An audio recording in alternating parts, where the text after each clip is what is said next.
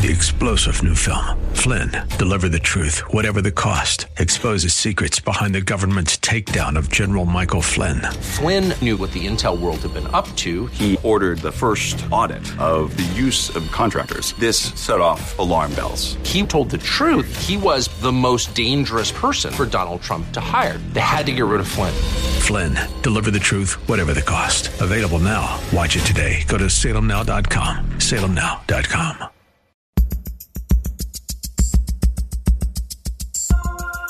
It's Lifeline with Craig Roberts. He's the host of Northern California's longest-running conservative talk show.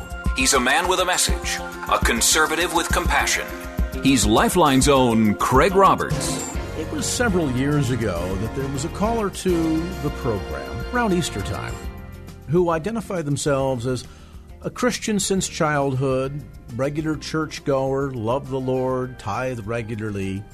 But as we were talking during the Easter season about the death, burial, and resurrection of Jesus Christ, the caller went on to say that they didn't think that it was really that big of a deal, that it didn't matter if Christ's resurrection was literal or a figurative one.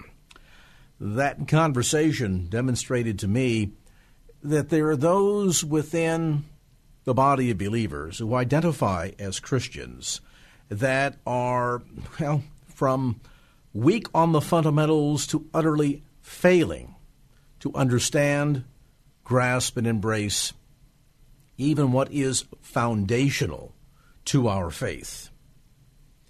The extreme ineffectiveness, perhaps, of the gospel because of either biblical illiteracy or the unwillingness to outright acknowledge that we are in conflict, that we as Christians who believe in what the Bible teaches about not just the identity of Christ, but the role that he plays on the world stage of providing that substitutionary sacrifice through and by which we might be, through faith and grace, reconciled unto the very Creator himself. Today we spend some time talking about that conflict that we seem in some cases to be avoiding, as we're joined by best-selling author, senior pastor of First Baptist Church in Dallas, speaker on the broadcast Pathway to Victory, and, of course, his latest book, Not All Roads Lead to Heaven, sharing an exclusive Jesus in an inclusive world. And Dr. Robert Jeffress, great to have you back on the program. Thanks for having me, Craig. Let's talk about this sense of conflict. Certainly, as we look at the world stage today, we are in conflict, and particularly from the position of biblical Christianity, we see there are two fundamental opposing views. There is biblical Christianity on one hand and the rest of the world. Sadly, though, there are many people, and a growing number, particularly in Western Christianity, that seem to, rather than recognize the conflict, it's almost as if we're choosing to eliminate it. Well, that's right. And the one statistic, Craig, that was behind my writing this book was the fact that 57% of evangelical Christians say there's more than one way to God other than faith in Jesus Christ, in spite of the fact that Jesus clearly said, I am the way, the truth, and the life. No man comes to the Father except by me. And that is just astounding that Christians are waffling and wavering on the most foundational belief of historic Christianity. And, you know, the truth is, Craig, if we give up this belief, we might as well close our church doors. I mean, if there are many ways to heaven, I mean, the death of Jesus Christ was a horrendous mistake. I mean, why did he suffer not just the physical agony, but the spiritual agony on the cross of bearing the sins of the world, if indeed all roads end up to heaven anyway? And I just find that so many Christians are waffling on this issue that I wrote this book in order to, first of all, ground Christians so that they can reclaim this foundational truth, but also know how to share it in a compassionate, yes, but a compelling way with other people. From your perspective and viewpoint, Dr. Jeffress, how do we reconcile this? I mean, better than 50% of evangelical Christians that do not fundamentally have a grasp on the foundation of our faith. I understand that, American, we must certainly embrace our pluralism from a constitutional liberty view. I get that. But Christians can't be embracing this pluralism from a theological view. I mean, to do so at the core is an anathema. Well, It is. And look, I think what's happened here is we've allowed the world to browbeat us into believing that to tell people that Buddhism is wrong and Islam is wrong and Hinduism is wrong, that that's hateful and intolerant, and nobody wants to be accused of that. But really, if Jesus is the only way to heaven, the most loving thing we can do is share that with somebody. I was on a plane not long ago, and I was seated next to a guy, and he found out I was a Christian pastor, and he said, I used to be a Christian, but I gave it up. And I said, well, why did you give it up? He said, I could no longer worship a God who was so intolerant as to say there was only one way to worship him. So I said to him, just imagine this airplane were to crash. The cabin started filling up with smoke. The flight attendant stood at the front of the plane, waving a flashlight, saying, follow me, there's one way out of this burning airplane. Would you accuse her of being intolerant or hateful because she insisted there was only one way out? Of course not. You would thank her and you would follow her.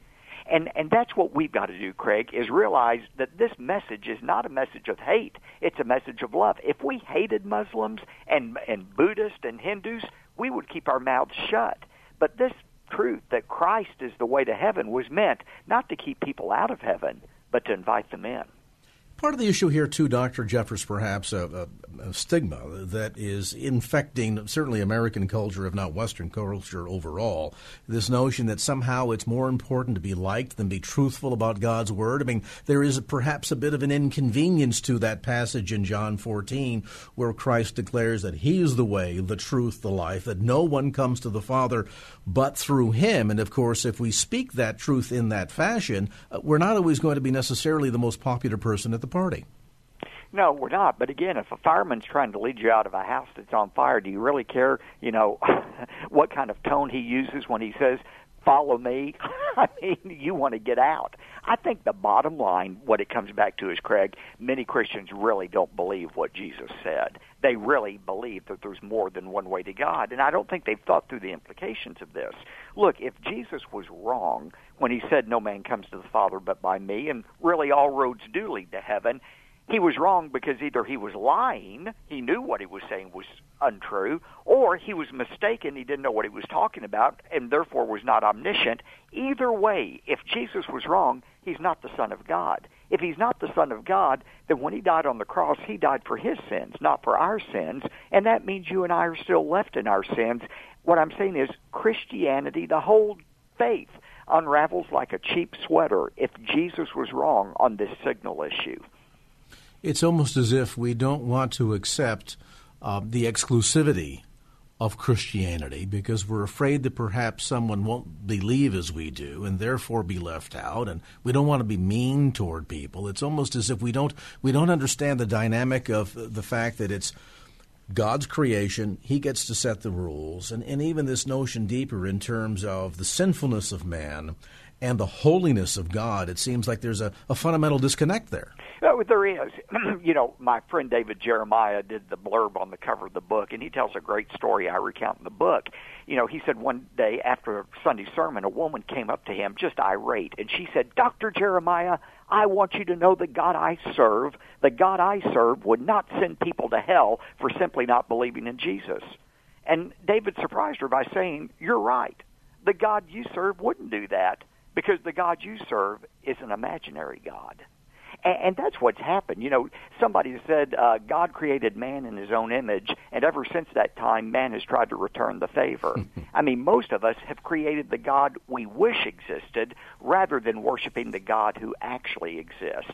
And when you look at the God of the Bible, the real Bible, he's holy, we're not. There's a chasm between us, and Christ is not just one way; he's the only way to bridge that that great divide, that chasm. Remember in the Garden of Gethsemane when Jesus fell down and cried out to the Heavenly Father, Father, if there is any way, any other way, let this experience pass by me. But there was no other way. That's why heaven was silent. Jesus' death on the cross was the only way to bridge that chasm between God and man. We would like to serve a tolerant God, but forget that we actually serve a God who is a just God. That's right. And, God is just and God is loving. God's justice demands that a payment be made for our sin. God's love provides that he made the payment himself. And really, the cross of Jesus Christ is the intersection of God's justice and his love. There is this obsession that America seems to have with tolerance these days, and I want to talk a bit about that when we come back after a brief break. If you've just joined the conversation, our visit today with pastor, radio speaker, and best-selling author Dr. Robert Jeffress. His new book, perhaps one of the most critical ones and certainly most foundational of a topic through the fundamental historical Christian faith. Not all roads lead to heaven. Dr. Robert Jeffress, our guest. A brief time out, back with more as Lifeline continues.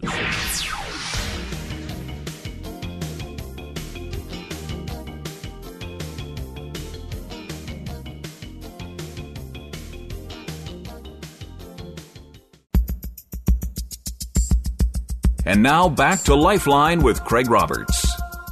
Special guest on today's edition of Lifeline. We're visiting with senior pastor of First Baptist Church in Dallas and speaker on Pathway to Victory broadcast, best-selling author Dr. Robert Jeffress. A look at his new book, Not All Roads Lead to Heaven, sharing an exclusive Jesus in an inclusive world.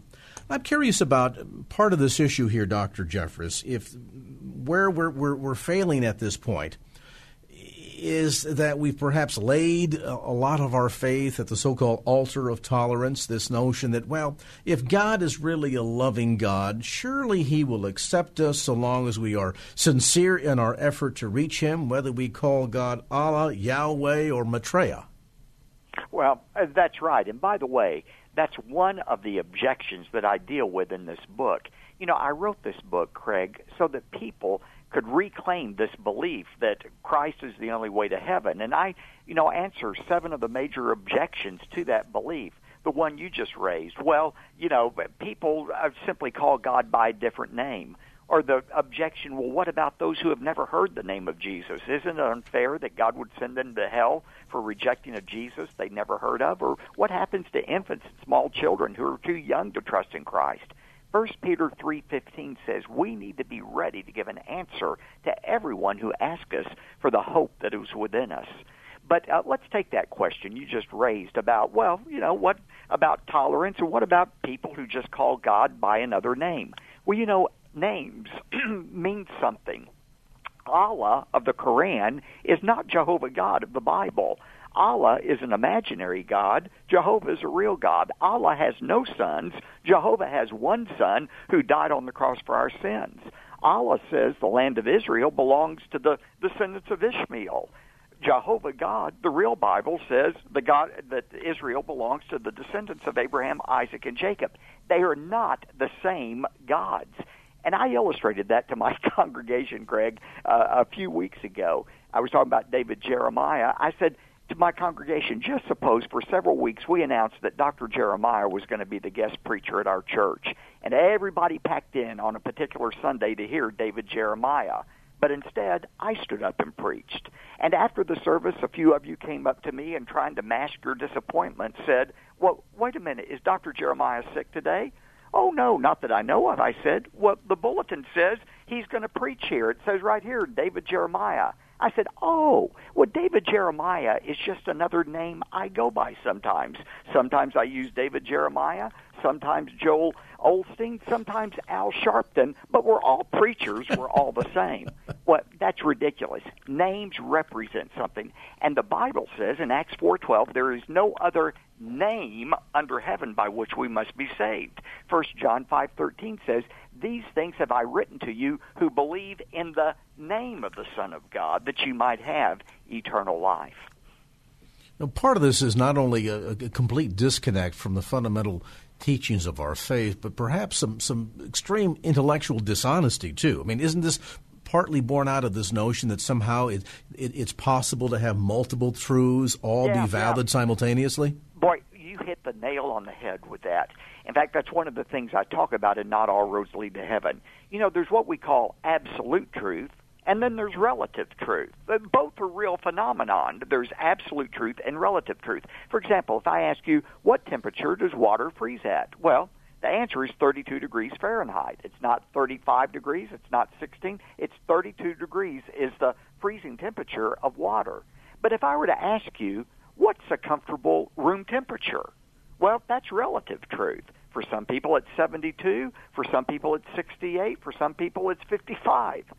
When it comes to the question, how can a person have a right relationship with God, the world today thinks that's a relative truth. It's a matter of whatever you think it is. But God says, no, there's an absolute answer to that question. There is only one way to me, and it's through my Son, the Lord Jesus Christ. And by the way, that's not a new concept. I show in the book, I have a chapter called The Old Way Was One Way, showing how from the very beginning of the Old Testament, God always required an exclusive way to worship Him.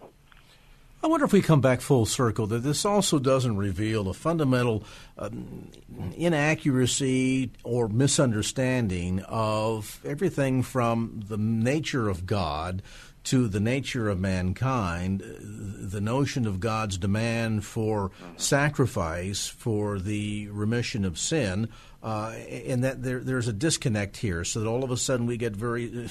Well, I was going to say sloppy grace. It's almost non-existent grace because we're trying to define the terms of engagement with God based on our terms as opposed to His terms. Another great point. You know, the problem, the reason we embrace this inclusivism and reject exclusivity is because of two things. First of all, we think too little of God, and secondly, we think too high of ourselves. We think, well, we're able to overlook sin in other people. Why can't God be as tolerant as we are? I mean, every day we overlook sin in others. We overlook sin in ourselves. But the fact that we do that is not a sign of our how much we are like God. It's a sign of how much we are unlike God. You know, the word holy means cut above, separate, distinct. God is called holy. He is different than we are. He said through Habakkuk the prophet, mine eyes are too pure to see evil. God cannot tolerate evil like we are. He is holy. We're not. And we overestimate our own goodness as well. You know, we tend to judge ourselves based on other people. We find somebody who's worse than we are and say, well, at least I'm not as bad as Adolf Hitler, Osama bin Laden, the drug dealer, the child molester. I must be pretty good. But that's not the standard God uses. You know, I remind people that the geographical distance between the North Pole and the South Pole is considerable. But it's also negligible when compared to the distance between the North Pole and the farthest star in the universe. It's the same way with us. The difference between human beings seems to be a great deal. You know, the difference between Hitler and Walt Disney seems to be a lot of difference in morality. But in God's eyes, the difference between Walt Disney and Adolf Hitler is negligible compared to the difference between Walt Disney and you and me and God, who is absolutely perfect. And only Jesus Christ can bridge that gap between God and man. We've all sinned. We've all fallen short. We all must make a payment for our sins or allow God to make that payment for us. So a fundamental misunderstanding of not only the character of God, but who we are in relationship to God's character. And then at the other extreme, and that is perhaps a fundamental denial of Satan and his efforts at not only watering down the gospel, but the outright perversion of that message. Well, that's right. And, the Bible says to avoid the way of Cain in Jude verse 11. The way of Cain describes Cain's the decision that he would try to approach God on his own terms rather than God's terms. And every other world religion, Craig, is really a deviation or a derivation of the way of Cain, man's attempt to approach God in his own way. And, 2 Corinthians 11 says that Satan appears as an angel of light to deceive people. And other religions are really tools of Satan to lead people away from God. You know, when he says an angel of light, he appears sometimes as, isn't it interesting that Muhammad claims that he received an angelic revelation of Islam, and that Joseph Smith claims that an angel delivered to him the teaching of Mormonism? I have no doubt an angel appeared to both men, but it wasn't an angel from God.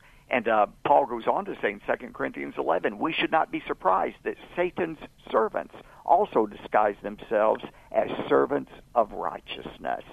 many world religions, many groups, they sound good, they look good, they sound like they're teaching great moral principles, but they are leading people away from the only way to God, which is faith in Christ alone. Well, and at the core, too, not only is it the sense of, all roads lead to heaven, biblically ignorant, it shows that we're theologically dishonest here. You make a beautiful illustration inside of your book, Not All Roads Lead to Heaven, this idea that somehow I can get on any highway and wind up at First Baptist Church in Dallas. Now, I guarantee you, if I took off here and got on 101 here in the San Francisco Bay Area, it could lead me to San Diego and eventually to Mexico, and I could make my way all the way up through the Oregon coast and eventually wind up in Canada. But no matter what direction I go on Highway 101, here's what I can guarantee you. It will not lead me to First Baptist Church in Dallas, Texas.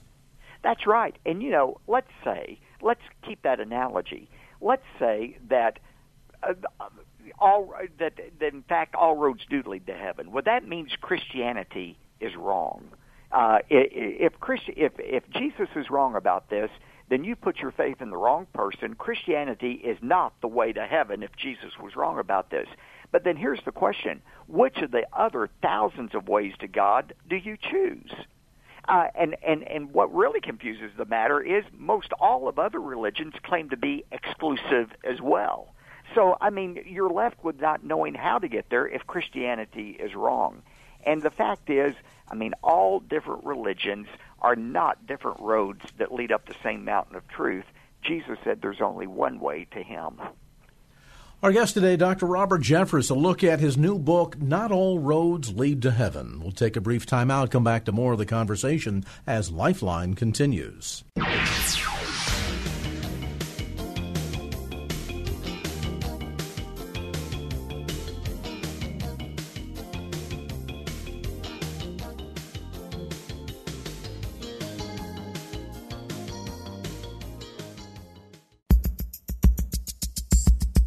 And now back to Lifeline with Craig Roberts. Best-selling author Dr. Robert Jeffress, a look at his new book, Not All Roads Lead to Heaven, sharing an exclusive Jesus in an inclusive world. By the way, the new book recently published by Baker Books, available at Christian bookstores throughout the Bay Area. You can also order it through Dr. Jeffress's website associated with the broadcast Pathway to Victory. Simply go to ptv.org. That's ptv.org.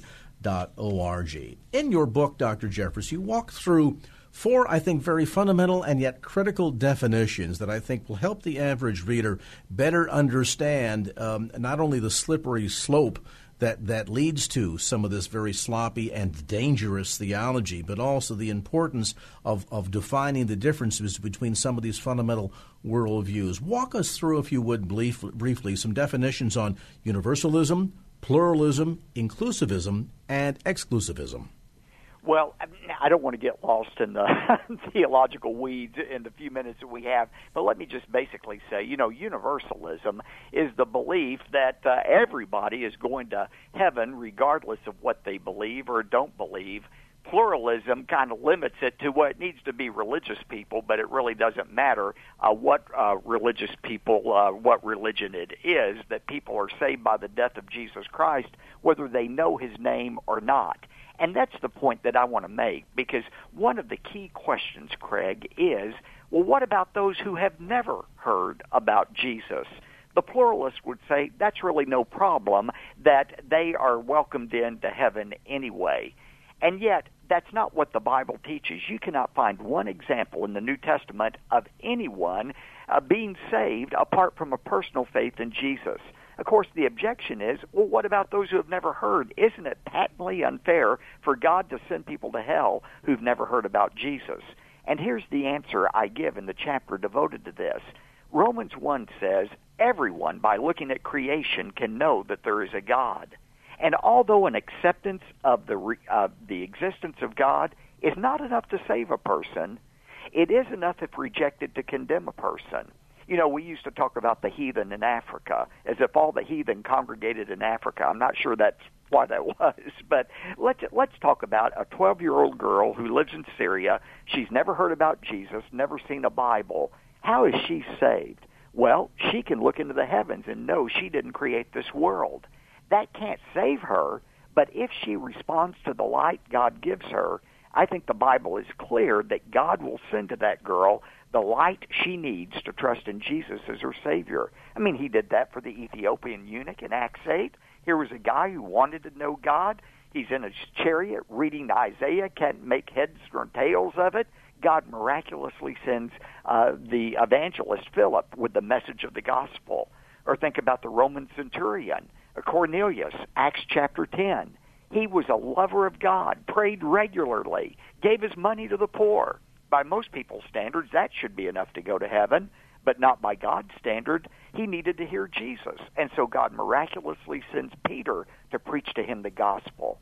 What I'm saying is, whenever God sees a heart that really wants to know him, you can know for sure that God is going to get the information about Jesus. That person needs to be saved. And certainly if God is capable of sending his only Son to be born of a virgin, to suffer, die, rise again on the third day, if God is capable of doing all of that, he is certainly capable of individually revealing himself to persons who are perhaps beyond the reach of the church or not having ever been exposed to the gospel in the fashion and form in which we would understand it.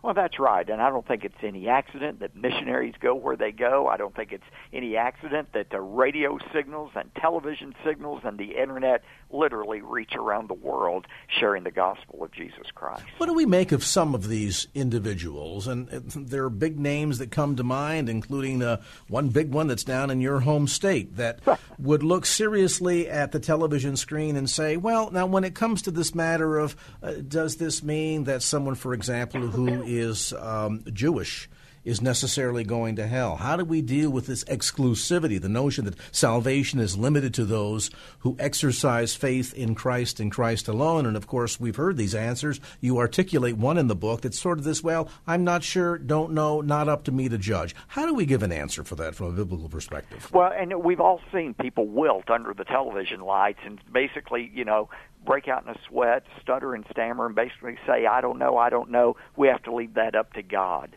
Well, the problem with that is God has already made his judgment about that, and he's articulated it in the Scripture, and we need to be bold and compassionate and share that message with other people as well to save them from hell.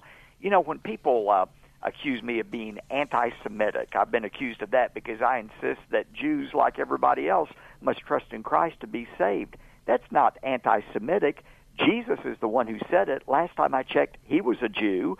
The Apostle Peter was a Jew who said it. Acts 4:12, there is no salvation except by the name of Jesus. The Apostle Paul was the Hebrew of the Hebrews, the Jew of the Jews, and yet he gave his entire life to preaching that there is no salvation apart from the name of Jesus.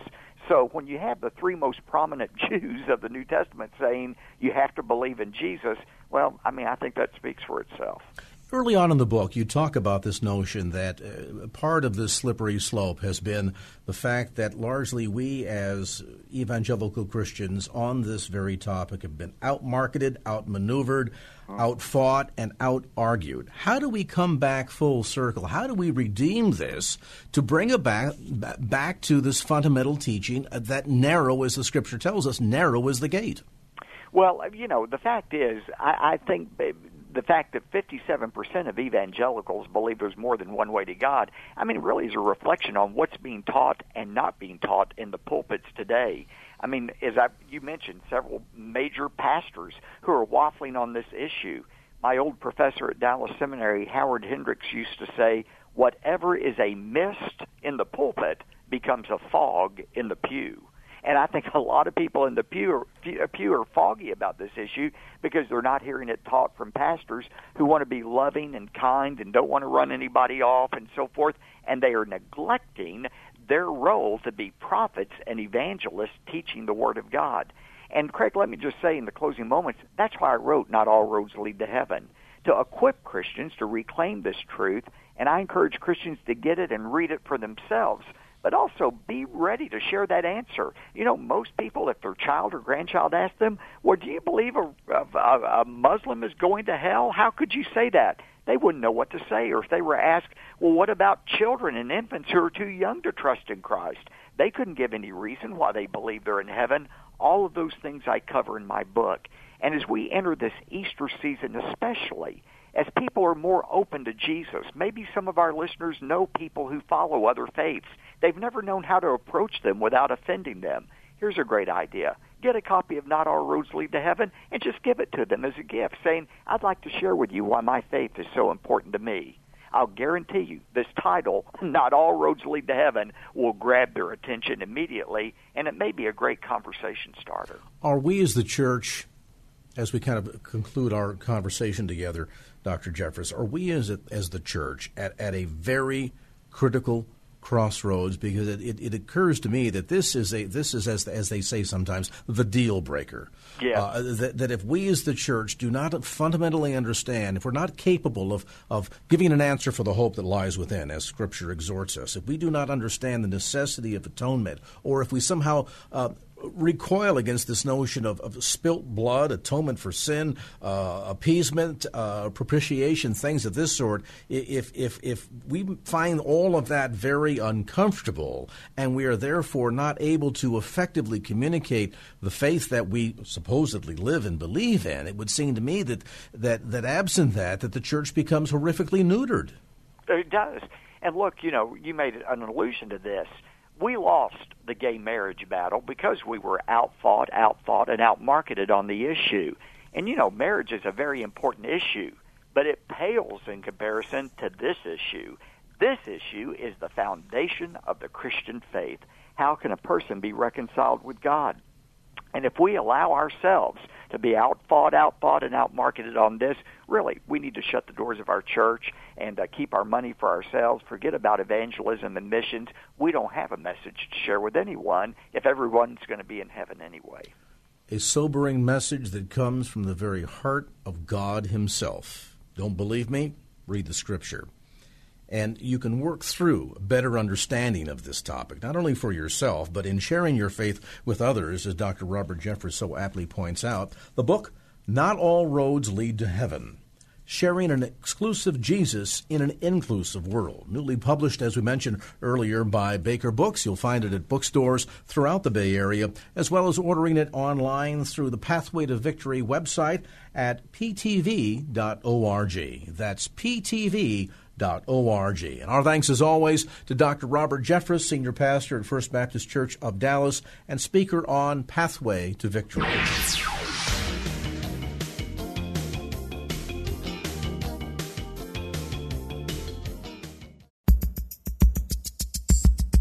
And now back to Lifeline with Craig Roberts. The Apostle Paul reminds us that we are to be ready to give an answer for the hope that lies within. Certainly makes sense from a perspective of sharing the gospel of Jesus Christ. I mean, after all, if we're in this love relationship with the Lord and He has redeemed us, as we share that good news with others, don't we want to be articulate about what He's done in our life and how He can change somebody else's life too? While certainly that's the desire, I think a lot of people, when it comes to the matter of sharing their faith or evangelism, get nervous. They get nervous because oftentimes we are afraid that somebody is going to ask us a question that we can't give an answer for. Oftentimes this goes to the heart of the question as to whether or not we are ready to give that answer for the hope that lies within. Brand new book out that helps give some insight to some of the bigger questions and appropriate answers to same, written by Mark Mittelberg. The book is called The Questions Christians Hope No One Will Ask. And Mark, great to have you on the show tonight. Great to be with you. I have to wonder, we look at some of these questions here, what makes you sure that God exists? How can we trust the Bible? Wasn't Jesus just a good man and teacher? Are very common questions, to be sure. And one would think questions that at the base every Christian would feel comfortable in answering. But obviously a book like yours suggests that's not necessarily the case. Yeah, in a perfect world, I guess we should. But the real truth is a lot of us grew up with the Christian faith. Our parents taught us as we were young, which is great. But when you're raised kind of on VBS and Sunday school, and this is being taught that this is true your whole life, and if you're mostly around Christians, then later when someone really looks you in the eye and says, yeah, but how do you know? And, you believe the Bible, it's full of contradictions, it's based on myths, it's, how can you accept that?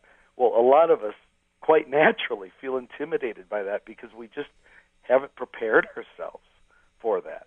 So that's really the spirit of this book, is to say, these are the questions we're afraid of. This is based on a national survey we did about a year and a half ago, that summer. We asked 1,000 Christians, what are the issues that you hope will not come up when you're in a conversation with a non-Christian? And these are the top 10 questions that came up. So let's get ready, because if we feel ready, then we're much more willing to get into those conversations and much more likely to be used by God. Now, for many years, you served as evangelism director at Willow Creek Community Church there in Chicago. As you spoke with folks that were coming through your program, there seemed to be a commonality over intimidation by some of these questions, and I'm wondering how much of that might have gone to, as you suggest, maybe a sense of Christian isolationism, where we really don't know the answer to these questions because we've never been asked them, and then maybe to a level of just simple biblical illiteracy, where a lot of folks are just not that familiar with Scripture enough to feel comfortable in speaking to some of these questions.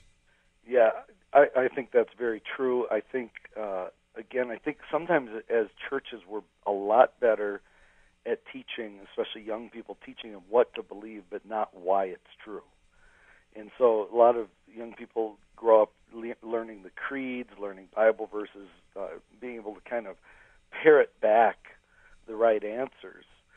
But again, I think in the training, and I'm a real advocate even in Sunday school classes, where we say, okay, let's role play here a little. I used to do this when I was a high school Sunday school teacher. I'd say, for the next half hour, I'm going to be a Jehovah's Witness or a Mormon, or I'm going to be a strong, kind of atheistic evolutionist, and I'm going to challenge your ideas. And at first it freaked the kids out, but then they really took to it because they realized, well, wait a minute, we have answers to these things. And so I think we just need to really force ourselves to think more and get more ready, because truth is on our side. We don't have to be afraid of these things, but we do, as the verse you quoted, 1 Peter 3:15, we do need to get prepared. There's a couple of issues here at hand, too, I think. I remember a number of years ago, Norman Geisler was on the program, and we spent some time talking about what at the time was an increase in how should I phrase this? A debate, really, over whether or not it was necessary as a Christian to believe in a literal bodily resurrection of Jesus Christ, or whether or not that could have been simply a figurative event. And it was amazing to me the number of people that called into our program that night that felt as if, whether or not it was a literal resurrection or a figurative one really didn't matter, if at the core, you kind of got the message. And it was a very big eye-opener for me in understanding that there oftentimes is a gulf of ignorance between what we believe and even going down to the core of why we believe it. Do you think that's true? I think it's very true, and I've been in Bible studies with all church people, evangelicals, who didn't believe in the Trinity, or who thought they believed in it but would articulate it in a way that was actually cultic.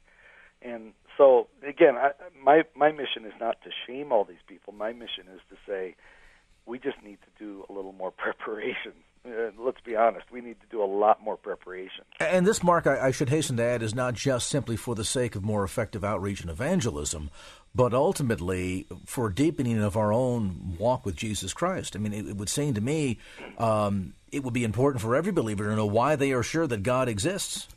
Absolutely. I think all of these questions first speak to our own confidence and clarity as Christians, especially, again, young people who are going to go away to the university or college and have their faith challenged. And so we've got to equip them in particular, but really all of us. And then the second half is then we're going to be much more able to boldly and confidently and clearly articulate the message and explain to our non-Christian friends how they can know that it's true as well. So very much a double-edged sword, cutting both ways, both in terms of being able to deepen our own faith walk and understanding and relationship with Jesus Christ, and then secondarily, once having been equipped with that information, being more effective toward giving that, as we said earlier, that answer for the hope that lies within. Our conversation today with Mark Mittelberg, a look at the questions Christians hope no one will ask. We'll come to some of those questions as our conversation continues right here on KFAX.